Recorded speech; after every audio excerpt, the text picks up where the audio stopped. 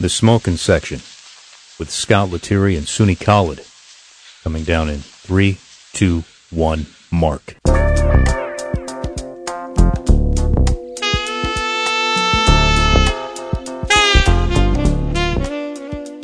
All right, here we are. Installment number 2 of The Smoking Section.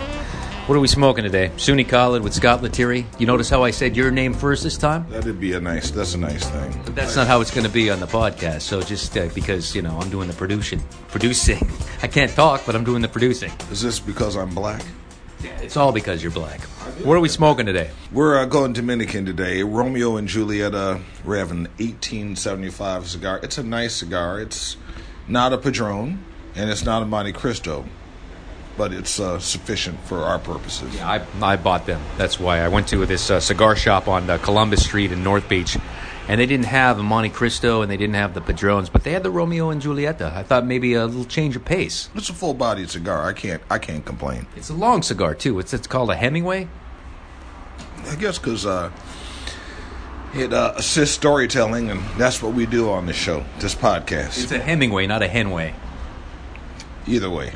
I had a Henway for dinner the other night. You got me beat on that. I had a Henway for dinner the other night. How'd it go? No, you're supposed to ask me what's a Henway. What's a Henway? Oh, about 6 pounds. Yeah, this is the kind of bad humor that the audience will be subjected to for the duration. Anyway, thanks for tuning in. Not tuning in. It's not a tune-in. It's a podcast. 2 old radio guys telling stories about their journalistic endeavors, smoking cigars. Hold the podcast vehicle while I spark it up, will you please? And let's talk. Okay, you got a couple of retractions you want to make from our podcast? Corrections. The first story about Liberia, I misidentified Frank Tolbert, the vice president. He was tied to the stakes for execution and passed out before he could be dispatched. The person who was not killed in the first volley from the firing squad was Foreign Minister Cecil Dennis. I had seen Cecil in D.C. about 2 or 3 weeks before he was captured, taken to the stocks, and executed. And the story about the coup in Kenya, the soldier that I thought was going to dispatch me did not have an AK-47 with a wooden stock. It was an Uzi, an Israeli-made Uzi machine gun with a wooden stock. Wow. So tell the difference for our listeners between an Uzi and an AK-47. They're both automatic weapons, right? Yes. They're both lethal. One is made by the Israelis, very effective, but the AK-47 is sort of like every man's weapon, and that's usually in countries that were supported by the Soviet Union. The Mozambican flag has an AK-47 on it. It's so ubiquitous. Weighs about 9 pounds. But the Kenyan army has never received arms from the Soviet Union, and they use Enfield rifles or some have Uzis, but they use American weapons. I'm glad we straightened that out. So what we're going to talk about today is we're going to go back in time. We're going to get in the time capsule and reminisce a little bit about what prompted us, what lured us, what compelled us to become journalists. That's sort of heavy. I think probably my mother, as I told you before, my mother, Edith J. Lee, who died 5 months ago, was a house doctor in the city of Detroit. And she would go to the worst neighborhoods in Detroit, and she put all 6 of us in a station wagon. We have no business being in an area like this. Well, look at it this way, honey. This is a part of America we never get to see. Roll them up. She'd introduce us to folks. We'd meet families. We'd eat over there. And I did not realize until about 30 years later, she took us into neighborhoods that were on the cusp of integration. White middle-class neighborhoods that were resisting integration from black folks. And I was reading a book in Detroit. I was reading a book by Tom Shigrew about this. And I'm reading this book, and I'm looking at the timeline, and I remember some of these neighbors said, "Mom, why did you take us into these neighborhoods?" She said they weren't going to fool with a doctor, and she didn't think they would harass a black doctor with kids in the station wagon. It made sense. She appealed to the softer side of a bigot's heart. But anyway, late 60s. What years are we talking about? We're talking in the 60s and early 70s. And in the early 70s, I remember this white guy came in with Mom, bald head, thick glasses, smoking cigars. His name was Don Ball, and he was a local reporter with the Detroit News. And he used to write. He used to go along with Mom on her house calls and write about the city. And I'd see Don Ball with his portable typewriter in our dining room with that cigar, which my mom hated, but she allowed him to smoke his cigar. And I used to watch Don Ball write his stories. And it just fascinated me how he was able to take an event and tell a story with it. And after that, I got into my junior high school newspaper and went on to high school, and I was with the Black Awareness Study Club. We had our own newspaper called the Daraja, which means bridge in Kiswahili. And our newspaper, which we gave away free, was more popular than the school newspaper, which I also wrote for. But I think probably seeing Don Ball, and I was a student leader, Highland Park High School. I was one of the student leaders for the 1975 student walkout. We were protesting budget cuts, and reassignment of a lot of teachers. In fact, they had reassigned away the teacher who was putting our school yearbook together. We wouldn't have had a yearbook, so we got her back, and we had a yearbook. But there was a reporter with the Detroit News named Lou Malechko, and I watched how he went about his trade when he was interviewing me. Left a big impression, but I think the biggest single event was 1974. I think I was either a sophomore or junior, and Sam Yet, who was the first black correspondent for Newsweek, he was teaching at Howard University. He came to speak to the auditorium at Highland Park High School and Highland Park Community College shared a building. So Sam Yet spoke, and he had a book called The Choice, and I was absolutely spellbound.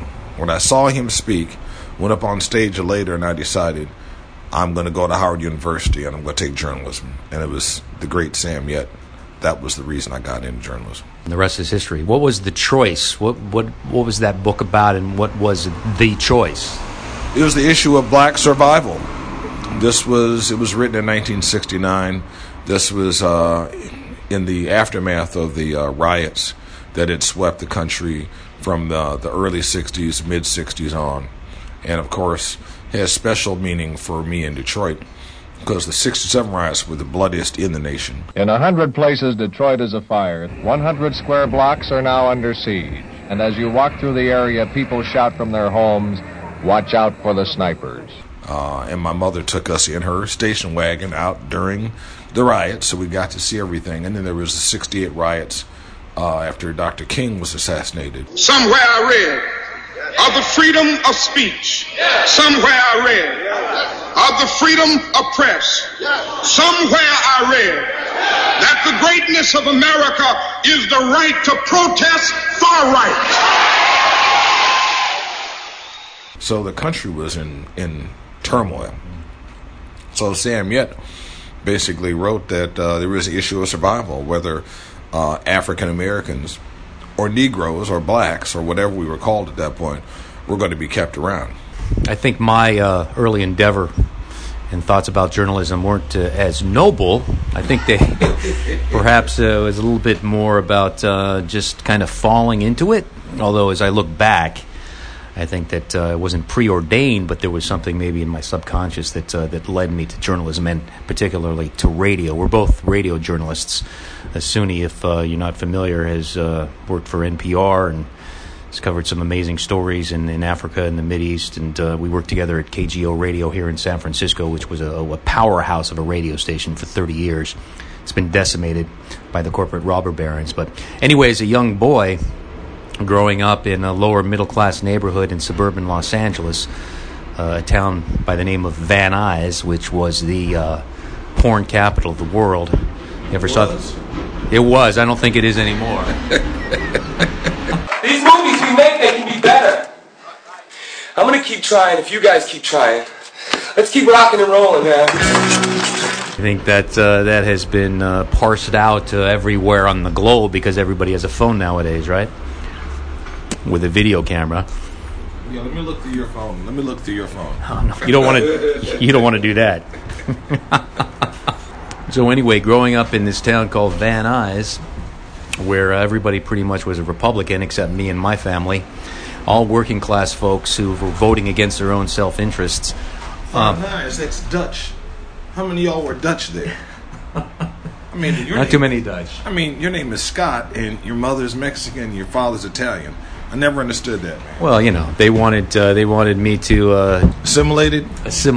You know, It didn't work. No, they say it's a melting pot, right? What about it's more of a salad? What about Rosario or Dante Lettieri? That Rosario? Dante. Yeah, that's like Rosario. a female, isn't it? Rosario Dawson? Rosario, whatever. I don't know. It's not my language, okay? Dante. Give me a break. Yeah, Dante. They were going to name me Nick, or they were going to name me... I wanted to be named Mario after the fact. But, Nick? Yeah, Nick, like Nicholas. I don't know. My dad liked that name. Or Adam. Were drugs used a lot in your household before you? Was there a lot of drinking? Just tell me what was going on there, man. There's a lot of passion. My mother, Mexican, she was out of her mind. My father, Italian, he was jealous. He hit some guy in a bar because he was looking at my mother. What are you looking at? Boom. I could see why. I saw the picture of your mother. I would have to punch some dudes out, man. I'm sorry. I don't hold it against Al. My dad, Art. That was my uncle Al. Attilio. My dad tells a story about how one day he used to work at the missile base in Van Nuys, and he would hop the fence to come over and visit my mom. And he was taking a nap in the middle of the day one day, and all of a sudden there's this crazy Mexican lady pounding on his chest and smacking him in the head, jumped on top of him in bed, screaming at him, "You still love her! You still love her!" And he's like, "What the hell are you talking about?" Well, she'd found some old letters in the trunk of their car from one of my dad's ex-girlfriends, and she just went ballistic. That was my mom. And he was working at a missile factory. She went ballistic. Okay, yeah, makes sense. All right, well, go ahead, man. Tell about how you got... What was your inspiration for getting involved in journalism? We both listened to the radio. This was before our color TVs and everything. We used to listen to ball games, all kinds of stuff. I don't know how old you are, but there were color TVs when I was growing up. We didn't have one, but the neighbors did. We were colored, and we had black and white televisions. Taking a drag on this Romeo and Juliet. It's pretty darn smooth. It's not as full body as the other ones, but it's nice. I mean, it's a nice before-dinner cigar. It's nice. I like it. Anyway, take one more draw. Whew. So, It's burning well. Ash is a nice color. Growing up in Van Nuys, California, about 3 blocks away, there was the courthouse, the police station, and the library. Now, my mother would send me off when I was 7, 8 years old to go to the library. And instead of going there, I would go into the courthouse because it seemed just a little bit more interesting to me than a bunch of books. I did read. I read at home, and I listened to the radio. But when I was out and about in the world... You were looking through court transcripts at 7 years old. Not exactly. I would go into the courtrooms, sit down, 7, 8 years old, and just watch the trials. I thought it was fascinating, the criminal justice system. I kind of got to know the criminal justice system somewhat later, pretty well as a pre-teenager, and just delinquent. Delinquent, is that the word you're looking for? That's on another episode, a special 2-hour episode of the Smoking Section. We won't go there yet. So I would sit and watch these trials, and they ran the gamut from civil trials to divorce trials to murder trials, and I just became incredibly fascinated by the whole thing. In fact, when I was 16 years old, I was a witness in a murder trial because you saw somebody get popped. Not exactly. I was working at a restaurant, and a coworker's roommate was supposed to pick him up, and he didn't come to pick him up. And hours went by at the restaurant, and me and my friend were like, "Oh, your roommate's not coming to pick you up, but we'll give you a ride home." He's like, "Yeah, that'd be nice, thank you." So we took him home, and as soon as he got home, walked in the door, found 2 dead bodies on the floor. I guess he didn't pick him up. No. What had happened was his roommate had come home. He was a formerly incarcerated individual who had a long rap sheet, but I met the man a few times. Ex-con. He was a nice guy, to me anyway. He went home. Did he used to give you candy? Come here, little boy. I got some candy for you. Puppies? Did he have puppies? Okay. Right. So he went home, and he found his lover with another man, and set him off. Went in his room, got his .38 special, went up to both of them, executed them right there, and then took a powder. He fled. So we had to testify what we saw, what happened. He liquidated them. Yeah, he liquidated How resourceful. It's Wizard of Oz. Little Chianti. Go ahead. So we had to testify, kind of as peripheral witnesses, because we didn't really see anything, but we were kind of our friend's alibi who found the bodies. And I remembered every detail to the T, which impressed the police. The police were, actually asking me all these questions, and I remembered what time it was, the cul-de-sac, the address, how many houses were in that little area, what the tattoo, because I'd met the guy a couple of times, what his tattoos were on his body. And I had like this incredible memory back then. Was that the inspiration for some of your body art as well? That was before I started smoking a lot of pot, and the long-term memory. The long-term memory is good. It's the short-term memory that's not so good. My name is. I'm Slim Shady. Yes, I'm the real Shady, and all you other Shadies are just imitating. So won't the real Slim Shady please stand up? Please stand up. My name is Slim Shady. I became fascinated by the criminal justice system, and I read a lot of, the newspapers and magazines and stuff, and I didn't really know what I was going to do with myself, because I was just kind of, playing football and playing baseball and just having fun. No, I didn't start playing street hockey till I was about 16, but, growing up in L.A. back then, there was, you had to be rich to play ice hockey, so we played street hockey. I started working for the school newspaper in grammar school. I actually drew a picture of a little monster, but with a smiley face, and I can't remember the exact details of it because, like I said, my memory's shot. But it got huge accolades. People loved it. Everywhere I walked on campus, they're like, "Hey, that was a great picture." So I'm like, "Hey, maybe I'll work for the newspaper." So I started working for the school newspaper in high school and in college. What's the name of the school newspaper? The Basset Hound. That was the school newspaper for the grammar school, because the name of the grammar school was Bassett Street Elementary School. It's a dog of a paper. I'm just saying. Mm-hmm. Go ahead. Basset Hounds. Basset Hound, it's singular. Okay, what about like the Hush Puppies? They were the rival school. The Hounds of the Baskervilles. The Hounds of the Bassetvilles. Anyway, in high school, I started working on the school newspaper, and I was having fun with that, but I still didn't know what I was going to do.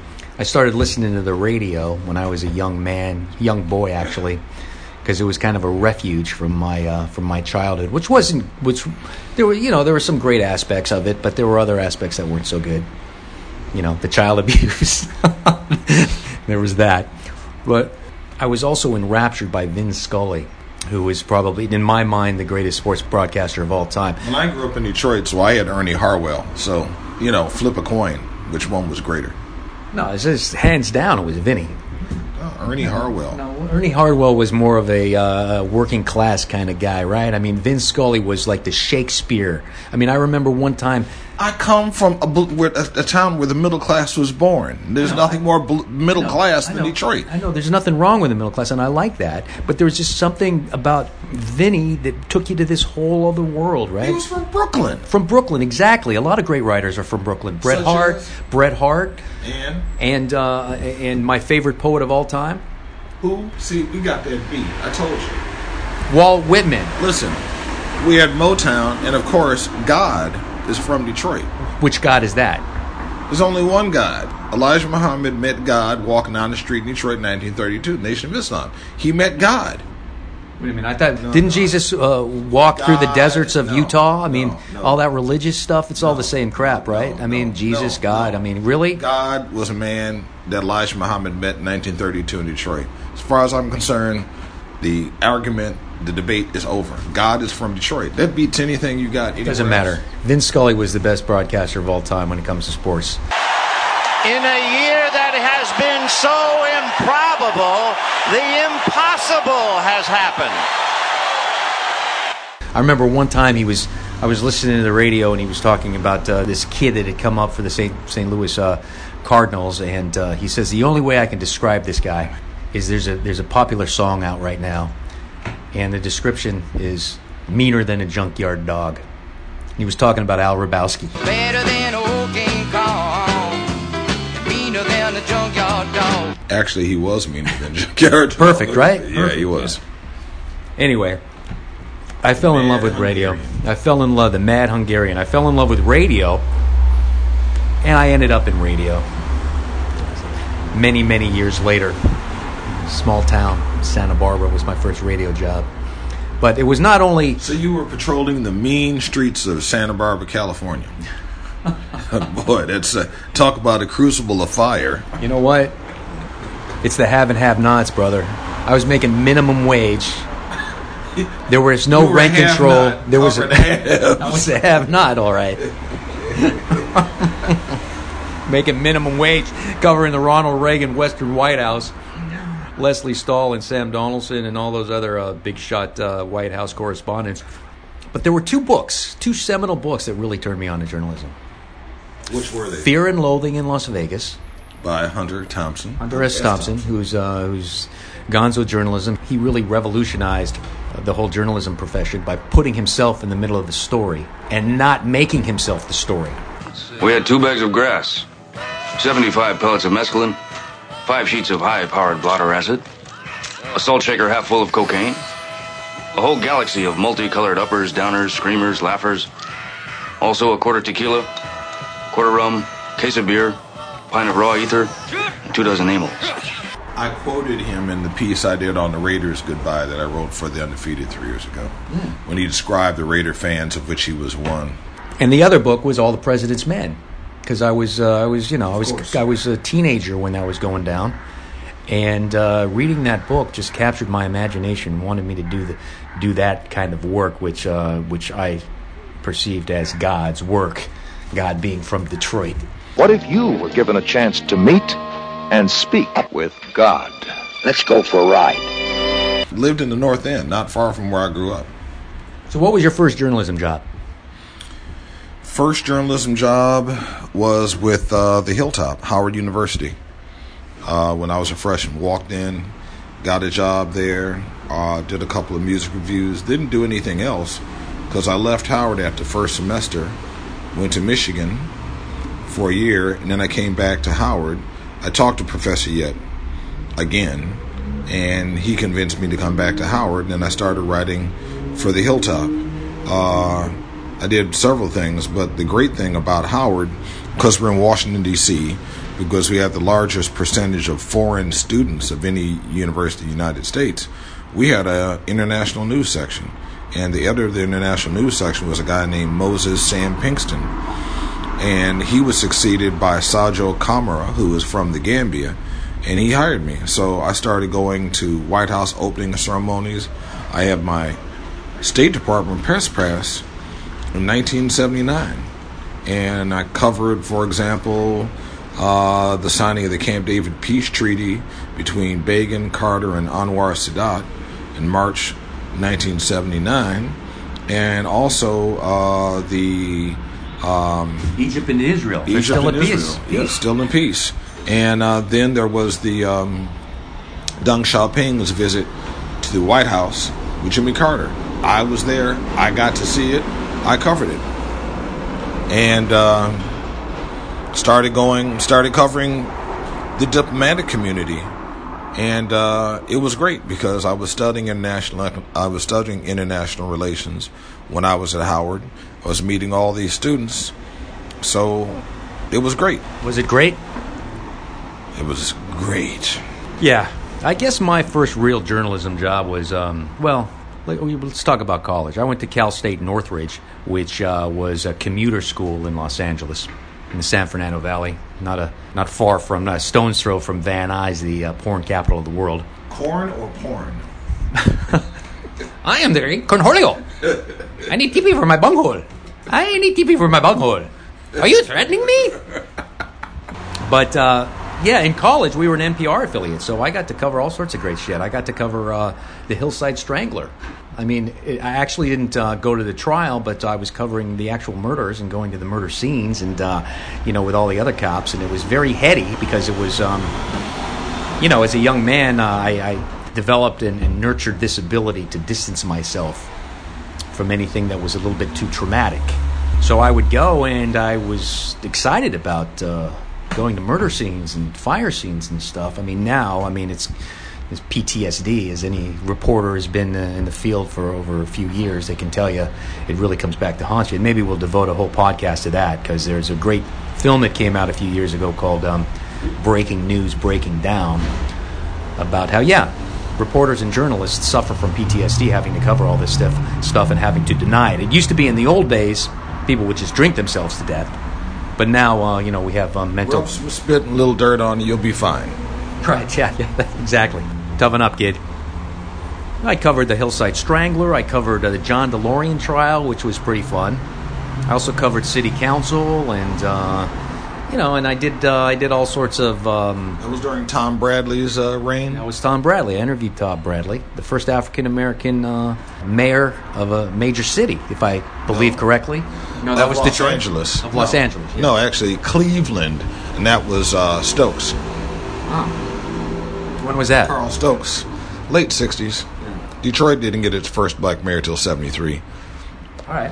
And I don't think that San Francisco, we're in San Francisco, by the way. You hear the cable cars go by. We're sitting on my porch in Russian Hill.